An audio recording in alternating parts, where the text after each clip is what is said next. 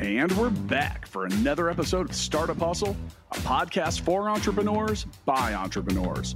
If you want to start, own, or build a business, then you're in the right place. We bring you the real truth about what it's like to take something from concept to launch. From growth, innovation, experience, failing, or winning big, we've got you covered. So let's get down to business with another episode of Startup Hustle, brought to you by Fullscale.io.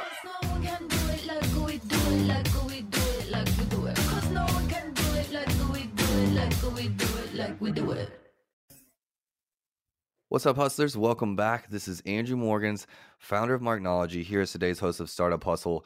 Today, we're going to be talking about scaling globally and tips for success. And before I introduce today's guest, today's episode of Startup Hustle is powered by Fullscale.io. Hiring software developers is difficult. Fullscale can help you build a software team quickly and affordably, and has the platform to help you manage that team. Visit Fullscale.io to learn more. Today's guest, we actually met through partnership within our agencies, and we're just discussing the best ways to bring brands overseas, international, scaling internationally, and just picking each other's brain, really talking about how we can help and service our brands the best. And I knew I needed to get him on the show so we could get to know him a little bit better and really just talk about the opportunity that is out there for brands to scale internationally. So without further ado, Steph, welcome to the show. Thanks, Andrew. Nice to be here. I'm happy to talk to all those hustlers out there grinding every morning, every night, trying to make some money. I've been there, done that, still doing that. So it's cool to be guest in this awesome podcast. Steph is tuning in tonight from the Netherlands, and it's 9:30 p.m. there. So thanks for being on the show. I know our listeners love getting a lot of the guests that e-com is able to pull in from all over the world, because e-com is something that unites a lot of us. It's something that you can be doing it in the UK or the EU or the Netherlands or Australia or Canada or US. A lot of the same strategies, bring us together. The network's really, really pretty small when you get around to it. So, Steph, you're with a company called Marketplace Distry. Am I pronouncing that right, or you got a little accent on that? Correct. Okay. I like to get it right, do my best to try to pronounce things right. And I already pronounced my name already good. So that's the biggest achievement. Okay. Steph Van Bokel. Yeah, we're exactly. Close. Okay, we're close. So, Marketplace Distry, we'll get into that a little bit later, but really an agency that helps US Amazon sellers and brands really expand internationally and into Europe. But like myself, I'm sure you have a story in how you got into this type of position, helping Amazon brands and helping them scale. Where does your entrepreneurial journey start? Like, did you come out of uni knowing you were going to be a businessman or a marketer, or how did you fall into the Amazon world? Where's your journey begin? Well, it didn't start with Amazon. Okay. I'm surely also not going to end up with Amazon. Actually, I was not too ambitious when I was young at school. I was not, let's say, doing too well, let's say. But on a certain moment, I don't know, something tweaked in me and I became ambitious, but mostly not. Actually, it's actually a fun story. It was a sort of. You should tell it. Tell it as detailed as possible. Yeah, it's actually now I'm a little bit embarrassed, but I was like 20, and then a friend of mine got in a network marketing business. And then from that moment on, I thought, okay, apparently everybody can make money. I can also drive a Ferrari. And that sort of sparked something. And that basically never went away now 20 years later, let's say, or 18 years later. Never made any money in that business, like basically nobody. But it at least stimulated me to start thinking in starting my own business. And the first business that I actually launched was a tree nursery. Okay. So a friend of mine with who I was in school, international business, he wanted to start a tree nursery, and I just basically said, "Okay, let's join." And what year was this? This was, I think, in 2006, something like that, around that area. So that was actually the first business, but that the business actually I sold, not like a big exit or something. That doesn't work with the tree nursery. Basically, you grow trees, and then after certain years, they are mature enough to be sold against a higher price. So basically, you sell out.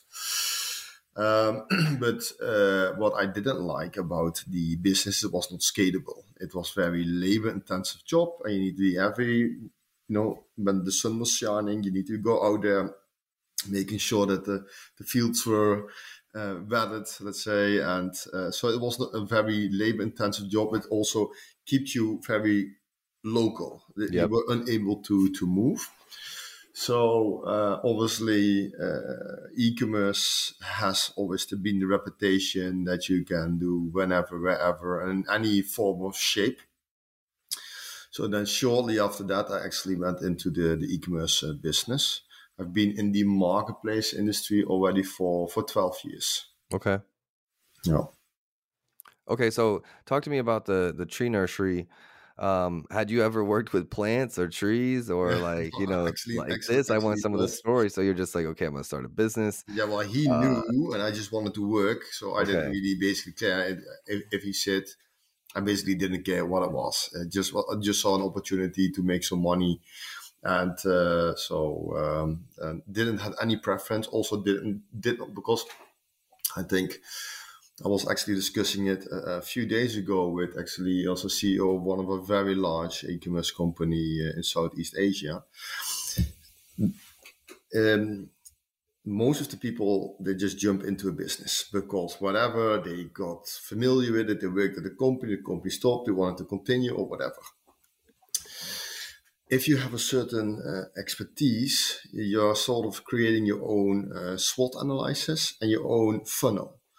Nowadays, when a business opportunity comes by, you run it by your own, let's say, criteria funnel. So you start recognizing, can I recognize the risk? Can I recognize the opportunity? Can I protect the margins?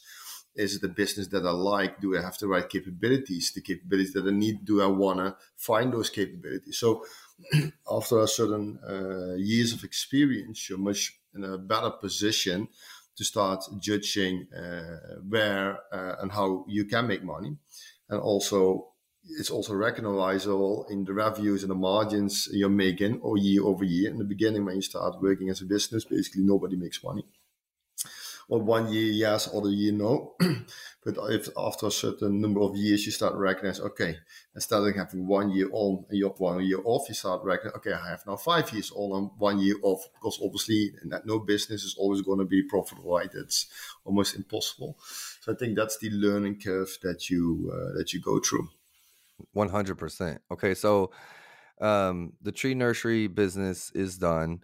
You're moving on. You're thinking e-commerce because you want geographical freedom. You want to be able to move around and not be localized. Very much. It actually started. It was quite interesting. I was working in a company in sales, and there was one of the investors was a trader. So like he was buying bulk stuff from a company goes bankrupt. He buys then some old stock and then sells it. And I was actually a client of Groupon. And I liked the product, so I was telling a friend, and a friend said, "Why don't you just put it on Groupon?" And I thought, why not? So basically, I called Groupon and said, "Hey, back then Groupon, keep in mind, was a daily deal site where you can only get activities, right? Only events, go hiking or experiences, exactly." Then on a certain moment, they launched one product per day. That's it. Nowadays they have hundreds. It's a marketplace. So I basically called them and say, okay, I have a product. It was an air purifier. Are you interested in buying it? And then they said, yeah, we can, but you are responsible for the logistics and the customer support and the landing page. So I thought, okay, shit, I don't have that experience, but I mean, how difficult can it be? How hard can it be? Yeah, exactly. So so they put the product online, and my wife came back from work, and my apartment was a warehouse. So that's how I roll into it. then I immediately also started. Groupon was active in the Netherlands, but also in Germany, France, Italy, Spain. So I thought I was not thinking about all the complexity working internationally. So I just called also France, Italy, and Spain. And they said, yeah, why not? You were successful in the Netherlands. Why don't you also sell it in all the other countries? And that's basically how the whole international operational setup started. As you navigated kind of just like how to ship, how to handle the logistics, like how to get set up in those countries to sell, Exactly. really started with Groupon. Yeah, with Groupon. Yeah. I was actually for 2 years, I was one of in Groupon Europe, one of the largest providers. So what I basically did, and that was quite interesting if I now look back, any deal is a 24-hour deal, and every product needs to be a trend product. So I was continuously scouting for brands and products that on one hand I could get large quantities, get good payment terms, and also get good discounts, because obviously you needed to go give big discounts. 30% went to discount, and a part went to Groupon. So you started becoming, let's say, quite quick on the feet when it comes to convincing brands to start thinking internationally and start investing. So that also helped me gaining knowledge in how to steer brands to also start thinking international. For me, I've been in the Amazon space 12 years. Was one of the very first, even in a roundtable at Amazon there in Seattle, for international brands, Amazon sellers that are selling internationally. I had one brand.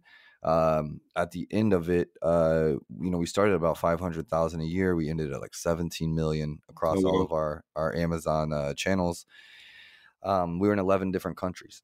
So, very early on was looking for opportunities and ways to expand. Some because of just the clients I was this particular client I was working with was open to it. We only had 3 SKUs with no real barrier. It wasn't like a food item or something like that. Right. So it was a cleaning product. Right.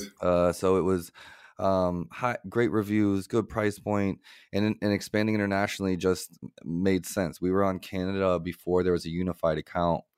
That created a nightmare for anyone that knows Amazon, just having separate an old grandfathered in Canada account, things like that. But I saw early on the opportunity for international expansion on Amazon and the options it gives you and the ability to try things on your US account because you have stability in these other accounts. You can be just more maneuverable and try things. And so, obviously as the aggregators have come in the Amazon space, anyone that knows our arena that we play in, if they're talking to a US brand, they're thinking, okay, what are the opportunities? And a lot of that is international expansion, right?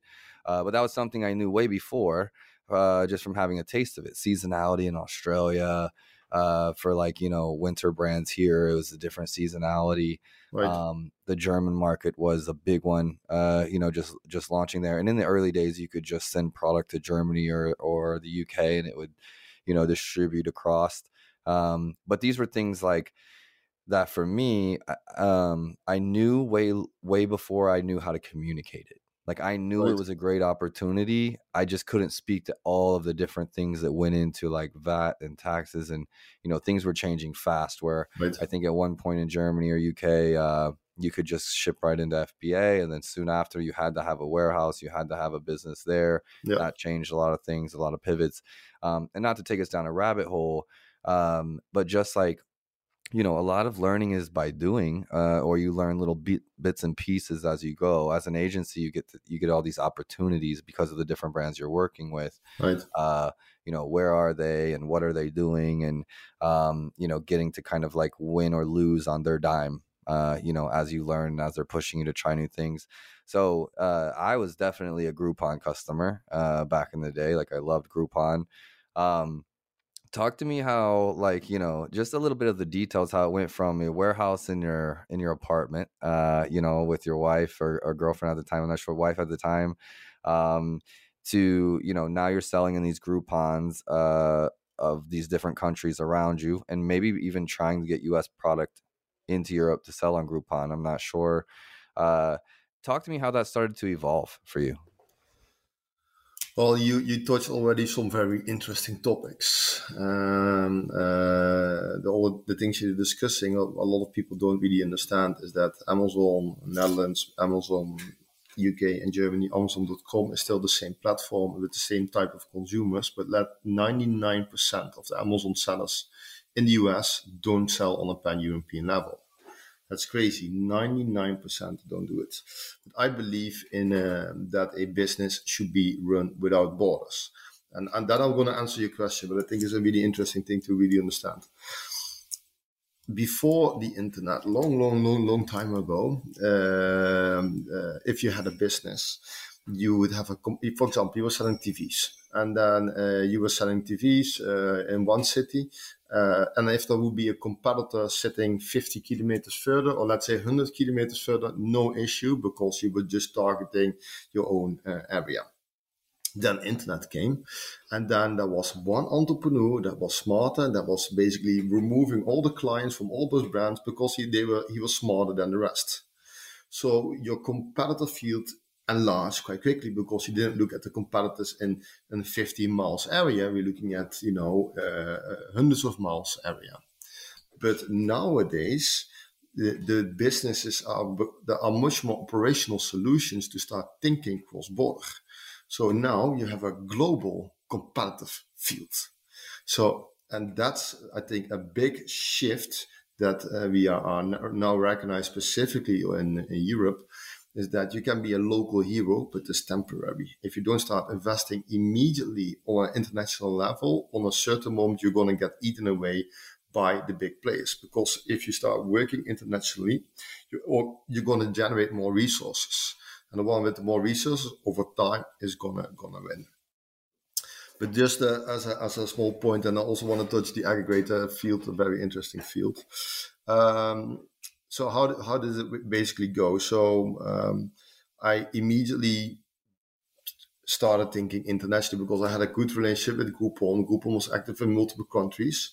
The difficulty with Groupon is this is just a 24-hour deal. So you make money for 24 hours, and then, the next days you have nothing. You have to find something. It's always quite complex to start continuously find the new trend product. And then obviously there were competitors, and there was just one deal. So you can imagine it was quite a hustle.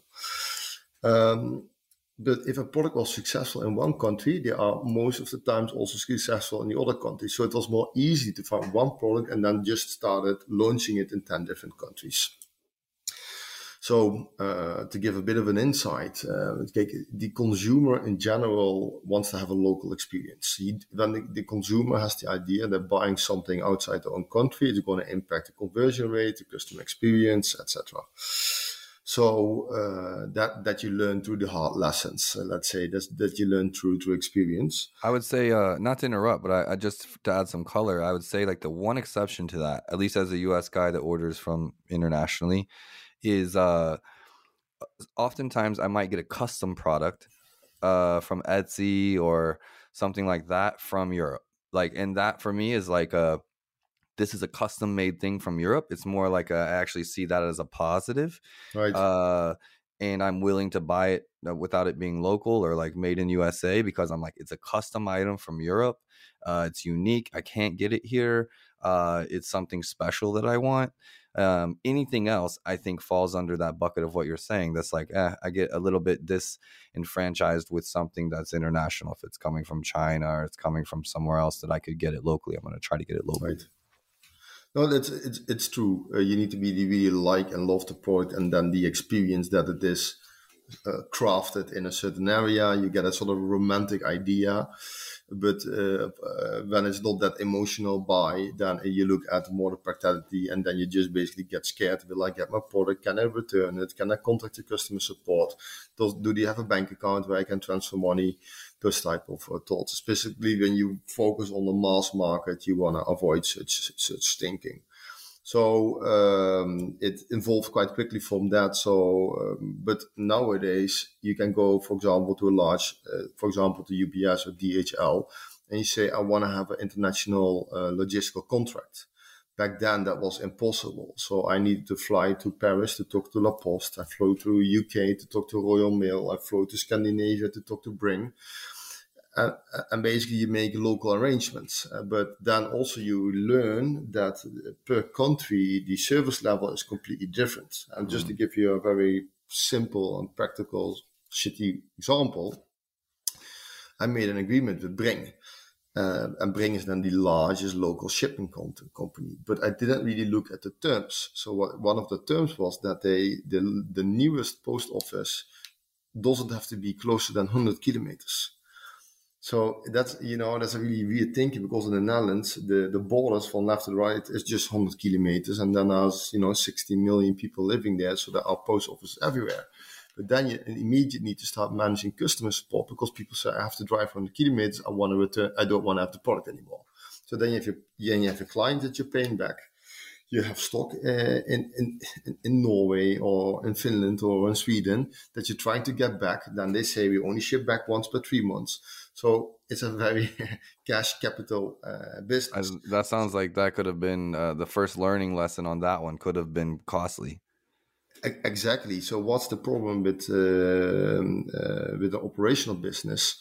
Of what you want to avoid are variable costs that you cannot control, and these are costs that you are unable to control. So if you don't understand how it works, you for sure don't going to make money. I'll tell you, because Americans, we have 50 states. Like all our states, we might have like 10 different countries here in the U.S. technically, like as far as like the way that the states are and how they run, and we have got Montana and Wyoming. A lot of places like that are just lots of land and far apart from, other, like something like Jersey, where we've got like a lot of cities together. Thinking about, I took a trip, and this, like, I remember it vividly. Like, I took a trip with my mom, 2019. I took her to Italy. It was like a goal of mine to take my mom on a trip. Okay. We went to Where Italy. did you go? Because I actually live in Italy. Okay, so they went to Rome. I went to Madrid. Okay. They did the Rome thing. I was in Madrid with my friend, and then I went to Valencia, and then I met them in Venice. Okay. So we did Venice and then Milan. Okay. And I met them in Venice. Beautiful city.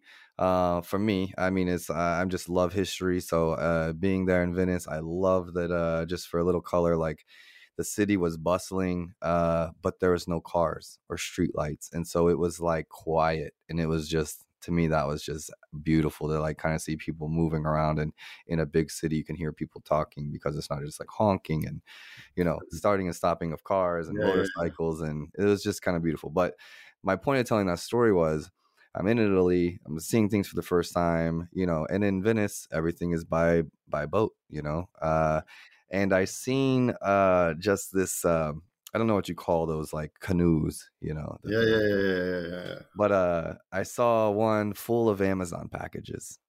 Oh, really? And it was just for me to think about like the last mile, like how do these products actually get delivered here in Venice? Yeah. Probably a lot like other cities that are just have their challenges to them.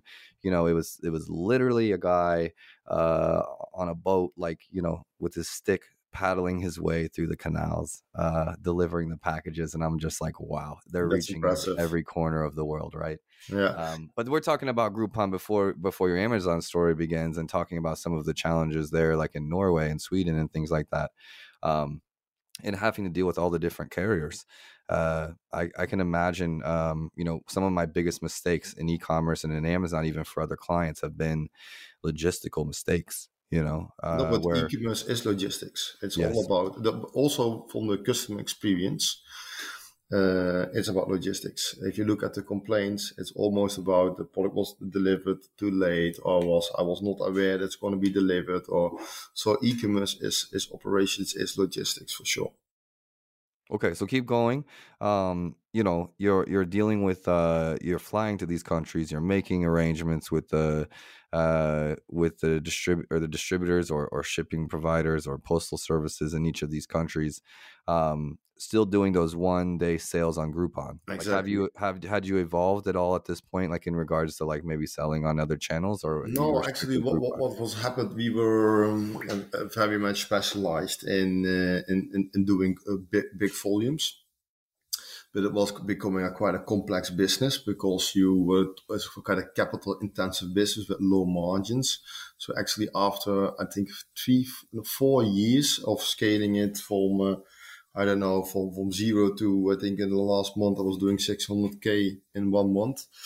It was no longer profitable. So I decided to actually close the business. And that was quite a difficult thing. I had like 25 FTE back then, that I basically had to call them all in and say, hi guys, the market is changing. It's more competitors. The margins are too low. So basically we closed the company to avoid actually going into the minus and go bankrupt.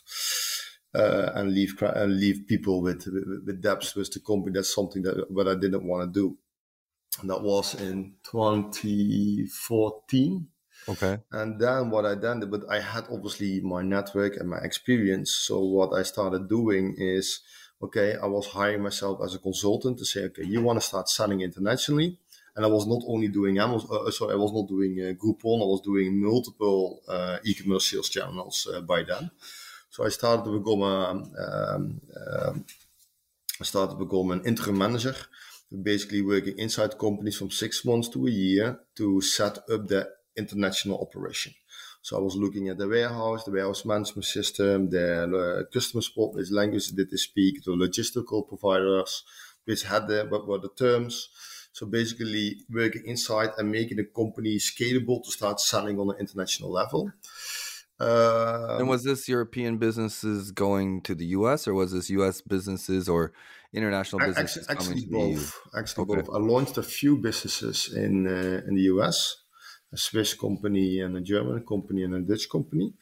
But I also helped a lot of US brands coming to Europe. Actually, the reason why I started Marketplace Distry is because an American company, I was sitting at the Amazon headquarters for them set up because they're quite successful on Amazon. They did like 7 million on Amazon.com selling stethoscopes. And they basically hired me to set up the European operation, also to start working with Amazon. And then I was talking with Amazon after doing years of this consultancy type of activities. And Amazon was saying, yeah, but we have a big problem. All the brands have an issue of working with us because from an operational and contractor point of view, you cannot compare Amazon with any other sales channel. So then I was actually flying back, and I was like in the airplane. I said, okay, instead of going from project to project to project, why don't I design the complete infrastructure around this massive sales channel? Because Amazon in Italy, for example, and the rest of Europe, so 50% of the total e-commerce market, and I offer it as a service. So I call it IaaS, Amazon Infrastructure as a Service. We have the whole shebang in-house, from the warehouse, logistics, the customer support, the translations, everything that we do in-house. And from that moment on, that was in 2018, I launched Marketplace Distry and went to companies saying, okay, Amazon is the largest sales channel. You are not operational capable to work with them, but so you're missing the opportunity. You cannot invest in your own in-house setup because it's going to take you minimum 6 months and a couple of €100,000, and still you're not going to be on a professional level. So why don't you just let us organize it, and you're immediately working with our borders and on a professional level. And that's how it basically got started. I love that. Solving that, just using your experience from one, leapfrogging into another, consulting for 4 years, and then ultimately building your agency. And honestly, my journey is not that. We are not an agency. We are an operator. Correct. Because what you and I don't blame you obviously, but in the US, Amazon is all about performance, brand development, brand reputation. While in Europe, if you don't control the local operations, there is no brand development. So we are an operator, and actually we work with agencies like yourself to develop a brand end to end. I love it. As an agency, so I'm a bit of a hybrid, and I think that's where my terminology can get confused, because we're doing multiple things here at Marknology. I've got my 10 plus brands of my own that I'm building, and we have warehousing, and we're doing the operations and fulfillment and branding and marketing and the full 9 yards. And then, as an agency, we have to depend on the brands that we're working with to cover the operational side, right? We are dependent on their inventory, supply chain, fulfillment partners. We're dependent on all of those things to our success as their agency. even on the US side, even without going internationally, right? There's a level of it. And there's others that have been built, like Pattern would be one that I think of, that they buy the product from the brands and then control everything. But there's a lot of brands that want to be able to do that in-house and manage their branding, their content, their customer data, their PPC, all of those things. So there's always going to be, multiple types of customers. But if you told me the number one thing, we started something a couple years ago. We were just like tired, exhausted here at the team. We were just like writing on the whiteboard, and we wrote the 10 commandments of Amazon. And, the first 3 were inventory, right? Because you can only do so much if brands can't handle their supply chain, like nothing else matters, right? Operationally. Right.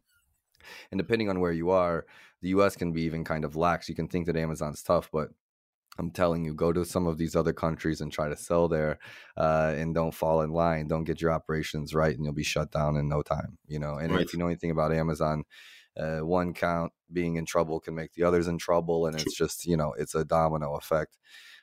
Before I jump into our next set of questions, finding expert software developers doesn't have to be difficult, especially when you visit Fullscale.io, where you can build a software team quickly and affordably.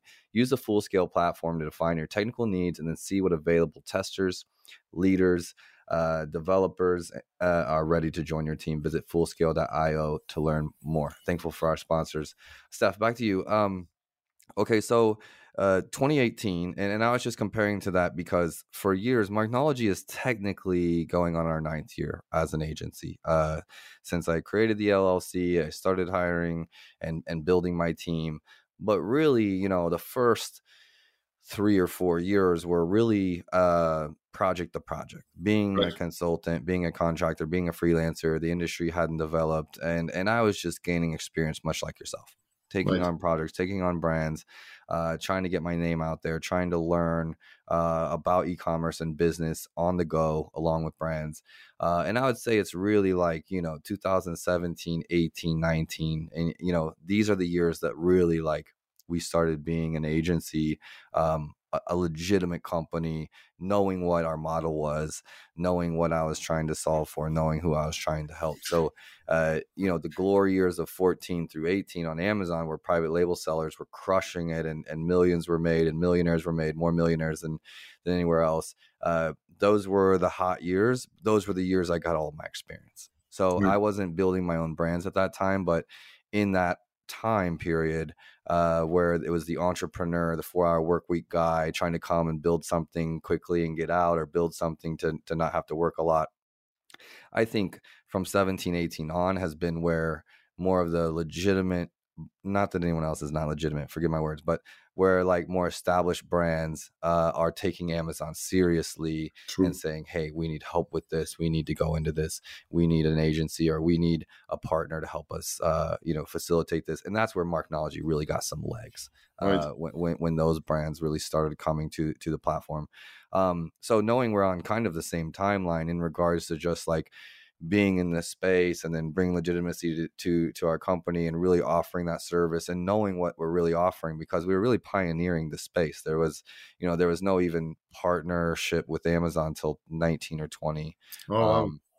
Right. That was their first partnerships. And we were on board then, but those didn't even exist until 19 or 20. So they weren't even thinking about agencies or partners or anything like that before then. It was just a bunch of consultants, contractors, freelancers, out there doing our thing.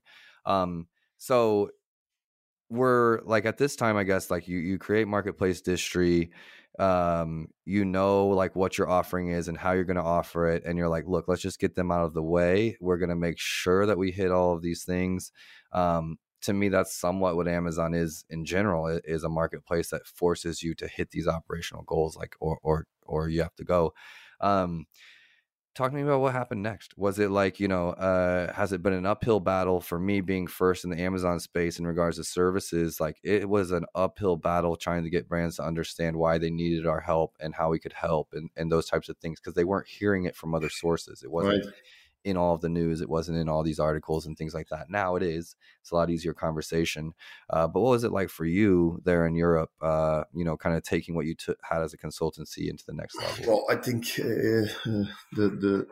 the podcast called Hustle. So I started hustling to the max, basically using my Groupon experience, talking to brands every day. You should start thinking internationally. You need to, because back then I did like 3,000 campaigns with hundreds of different suppliers. So I got quite experience with explaining brands that the future is e-commerce, the future are marketplace, and the future is cross-border. So once I went out of the consultancy business and I started recruiting brands again for Amazon, I was just picking up the phone, calling, and become in a very short term one of the largest catalog suppliers in Europe. We have over 330,000 agents right now alive. Yeah, crazy, really crazy. So that was really hustling to the max, getting as much brands in as possible. And now if you look back in this learning curve over these last years, is that, I mean, I thought I understood, but I didn't, right? The product that we were offering was not fine-tuned enough to, on one hand, serve my needs, but didn't serve the needs of the brands. So it's been quite a ride, not only for me, but for the whole team. Also within the management team, we are now completely different running the business than 4 or 5 years ago. So you started with an idea from a consultant perspective to think you have something all figured out, but during the way you are realizing, okay, this is a same with running a business is like a moving puzzle. You continuously need to puzzle the market developments, competitors that are coming up, prices are increases specifically in the last 2 years. But that's also a bit, I think, the fun and the challenging part of running a startup. No, 100%. And I think that's if you're not looking to A/B test and try new things and continue to innovate and learn, e-commerce is just not the right business model for you. You need to be somewhere else because, it's one of the most exhausting things about being an expert, I guess, if you want to call yourself in that space, is that the demand is, 20 years ago, 30 years ago, you used to, like, if you worked 20 years at something, you were a pro. You knew it inside and out. You were going to do that job. You were going to grow trees, make them, you could diagnose them, see the disease on the leaves, like know what they needed, know what they weren't getting. You could just, you're going to do that every single day. You're going to get amazing at it and you're going to be a pro. In e-commerce, you could take your foot off the gas or stop learning for 2 years and be done. Exactly. You could be old news, so it is something that's stressful to anyone that's an industry expert. I think it's also why it's so important to have a team, because a team can learn in different areas all the time and continue to bring that knowledge back to everyone. And why, you can't have just one man or woman in your team running e-com or Amazon for you. It's just too hard for them. True, there is no such thing as Amazon manager. Then there's a plan to failure for sure. Tell me just a little bit about the idea you guys started out with versus where you guys are today, and less time about but what were some of those major hiccups that you had to kind of pivot through and change the model? I guess, I think there's no better test to what you guys built than continuing to run during the pandemic, right? Those years were true, I'm sure, trial years that everybody, pivoted in some ways. But what are some of those key things that you guys are doing differently today? Well, I think the key thing is mostly the attitude, because I think you need to be happy when things change. I used to be always think, oh no, the requirements are more difficult, the compliance is there, the delivery window is shorter. And you'll think, oh, I just finally set up the operation to work smoothly and then I need to adjust it again.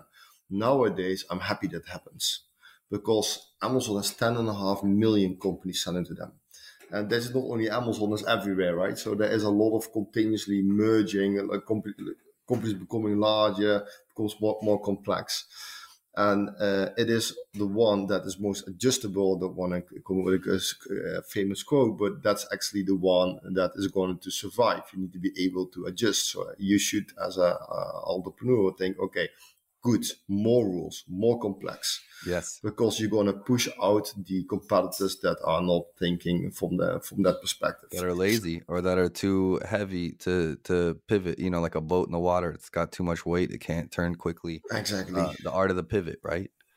So, and I think that's the biggest learning that you can have within a company. So,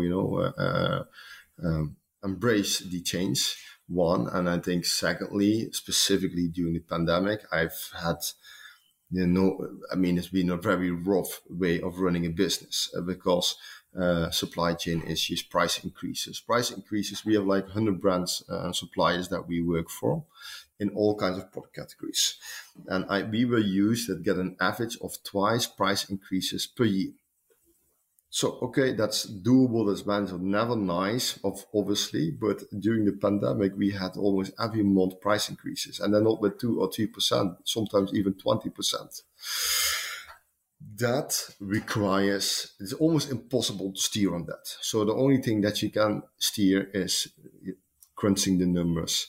And now I'm saying it, I understood it all. I now know what it is. It was also, painful lessons that I learned, very expensive lessons to learn that, your P&L, your cost price analysis, your knowing any cost basically is the most important thing to be able to steer with any market developments. So I think those are the two main things. One is, embrace the change. And secondly, know your margins so you can at least steer, make sure you don't have to be profitable, but at least as long as you're not burning money during a heavy moment, that's, I think, the number one key. Couldn't agree more. I literally went live with on YouTube with another Amazon expert today, and that's really what I was bringing to the table, was evaluating a P&L of a brand, and really being able to look at one that was looking badly in the red all over the place, and where to make adjustments, how to view it, and something that even as someone that plays somewhat of the CFO role here at Marknology still, something that used to be a sense or an area of insecurity for me was really digging into the numbers. I was good at an overall, like, as long as things are good, like I've been good with a budget, but really getting into the nitty gritty has been something that's taken me years to get just confident around. And but something that used to be my weakness is now my strong suit in a lot of ways, because I just knew how important it was, and can't say that enough. The brands is one. Yes, when the pandemic was happening, I got excited, not because of the danger of the pandemic, but being in e-commerce, I felt like it was going to jump us forward, which it did. And I'm somebody from the bottom with I've had to create and carve out every opportunity I've ever had as a person. And so for me, I've always liked the hard stuff, because the hard stuff was where I could make gains on everyone else. Right. I just, not saying I'm the smartest in the room, but maybe the hardest working. I work really, really hard. I hustle hard. Right. And I would see these opportunities as like, look, Airbnb, short-term rentals, Airbnb. Do you have those in the Netherlands? Yeah. Okay. Of course, yeah. So Airbnb just changed the laws here in Kansas City, making it a lot harder for people to host. They have to have they've had to have permits, but now they have to have permits. They have to be in these certain areas. Like, you can't do it like this. You have the permission from the neighbors. There's just all these rules and regulations now, and people are in an uproar. Well, I'm smiling.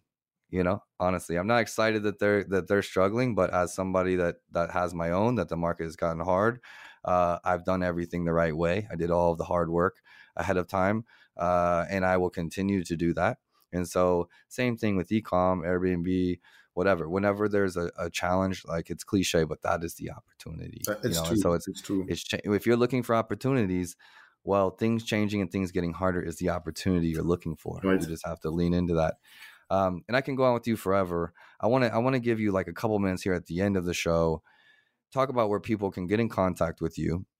And then two questions for you.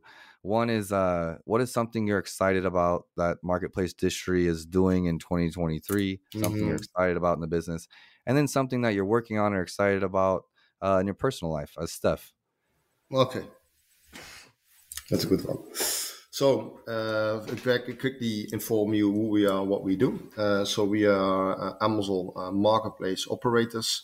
We have a complete in-house team. We act as importer of record. We act as merchant of record. Basically, we make sure that any brand from the US or from Europe or outside Europe is able to enter the European market in a matter of weeks against a fraction of the cost and a fraction of the time. So we basically run Amazon end to end against a retainer business with a success fee. That's who we are and what we do. I think the most exciting thing that we are now busy about is that we work a lot with agencies. Why do we like to work with agencies? Agencies already have relationships with brands. So instead of me talking to 50 brands, I can talk to one agency that manages 50 brands. And the agency stays within their comfort zone because they focus on the brand development activities, the brand performance activities, while we on the background do all the boring stuff. So everybody stays within the comfort zone, but everybody can invoice more. The brand, because we're opening up 9 countries. The agency, because they're extending their marketing services to 9 countries without actually having the local knowledge, because we provide the local support. And we obviously by basically pushing more volume towards our infrastructure. So that is for me really interesting. Why? Because I prefer to work together with an agency and being able to, obviously from a scalability perspective, this is much more interesting. Convincing 50 brands or convincing one agency that brings on 50 brands is, from a scalability point of view, obviously very nice. And I think also that's as a tip towards all the listeners here. I think scalability is the key in any business concept. You need to look on creating leverage. So I think that should be 20% of your time is looking at your business where you're able to scale it. Because when you can scale it, you can make some money. If you don't scale it, if you don't create leverage, you're going to work as hard today or next week or in 2 years from now. You need to start creating leverage. Then you're going to create some value for yourself and value also for your company, and you're going to be able to also see progress on all levels. The thing that I'm personally excited about is I'm actually busy with recruitment of a managing director. I'm now the founder and the managing director, and I'm going back into the business development role. And I think that's also a big lesson. It's not all roles suit you. For me, the managing director role suits when it was a startup, because you do a lot of things on energy, and sales obviously is super important. But then you reach a certain level, you get a management team, and they need to be stimulated, etc. And you need to be good in that. If you're not good, if you don't have the right capabilities, you're a danger to your business. At least advice. if you want to grow 10-20% per year and you're happy with that, then keep sitting where you are. But if you are very ambitious goals, then you always need to be critical also towards yourself. So mostly about yourself, because you're your own enemy. So I'm excited to, on a certain moment, to say to people, hey, sorry, not my problem. Talk to this new guy. So I can actually do again the thing that excited me 5 years ago is, business development and recruitment of new brands and thinking about concepts. It's what makes me excited. I love it. And I'm someone that's gone through that same phase myself. Last couple of years, I've been very much scaling, management, improvement, optimization of the system for scaling. I don't love it. I don't love nitpicking areas. I like thinking about growth and relationship and like new ideas. That's what got me into this in the first place. That's definitely what I enjoy. I get more fulfillment out of things like this, being on a podcast, building relationships, putting feelers out there. But you do what you have to do. You do what has to get done. Right. That's what hustlers do. So, but it's good to know that and be like, look, I'm going into this role for a year, 2 years, whatever I have to do to get it done. But as soon as I can, I'm going to try to get somebody else in this spot or promote someone within or train someone within. So awesome. I'm going to have all of Steph's contact links in the bio, but Steph, just quickly here verbally, where can people get in contact with you, follow your journey, learn more about Marketplace Distri? Well, find me on LinkedIn, the Steph van Boekel. Yeah, it's good that you're going to put it in the links because you're not going to be able to recognize it. And obviously to our website, marketplacedistri.com. Awesome. Thank you so much, Steph. Thank you, hustlers, for tuning in. It's been an awesome episode, really just learning about an opportunity that is, scaling globally and what it can mean for businesses. And as business gets hard, I'm telling you guys, international expansion is where it's at. It takes time to get going. With Steph, it really cuts that time down. Find something that's doable, that's bite-sizable for you in 2023. And I think going to Europe is there. There's a whole lot more that comes into selling globally outside of operations, which is, really getting the marketing messaging down. You can't sell the German market the same way you can to the U.S. market. You got to localize. You got to learn some of these things, translations, and the different nuance that goes in between the different marketplaces like demand. But operations is 100% the most important. And Steph, this has been a great hour really chatting through how long it's even taken you to learn about those things to then be able to build a business to help others. So absolutely awesome. And thanks again to our sponsor, Fullscale.io. Do you need to hire software engineers, testers, or leaders? Let Fullscale help. When you visit Fullscale.io, all you need to do is answer a few questions, then let the platform match you up with a fully vetted, highly experienced team of software engineers, testers, and leaders. At Fullscale, they specialize in building long-term teams that work only for you. Learn more when you visit Fullscale.io. Steph, thank you for staying up late with us, and thank you for all your knowledge. We'll see you next time. Thanks, Andrew. It was nice being here. Startup Hustles brought to you by Fullscale.io, helping you build a software team quickly and affordably.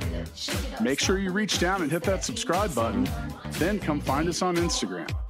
See you next time.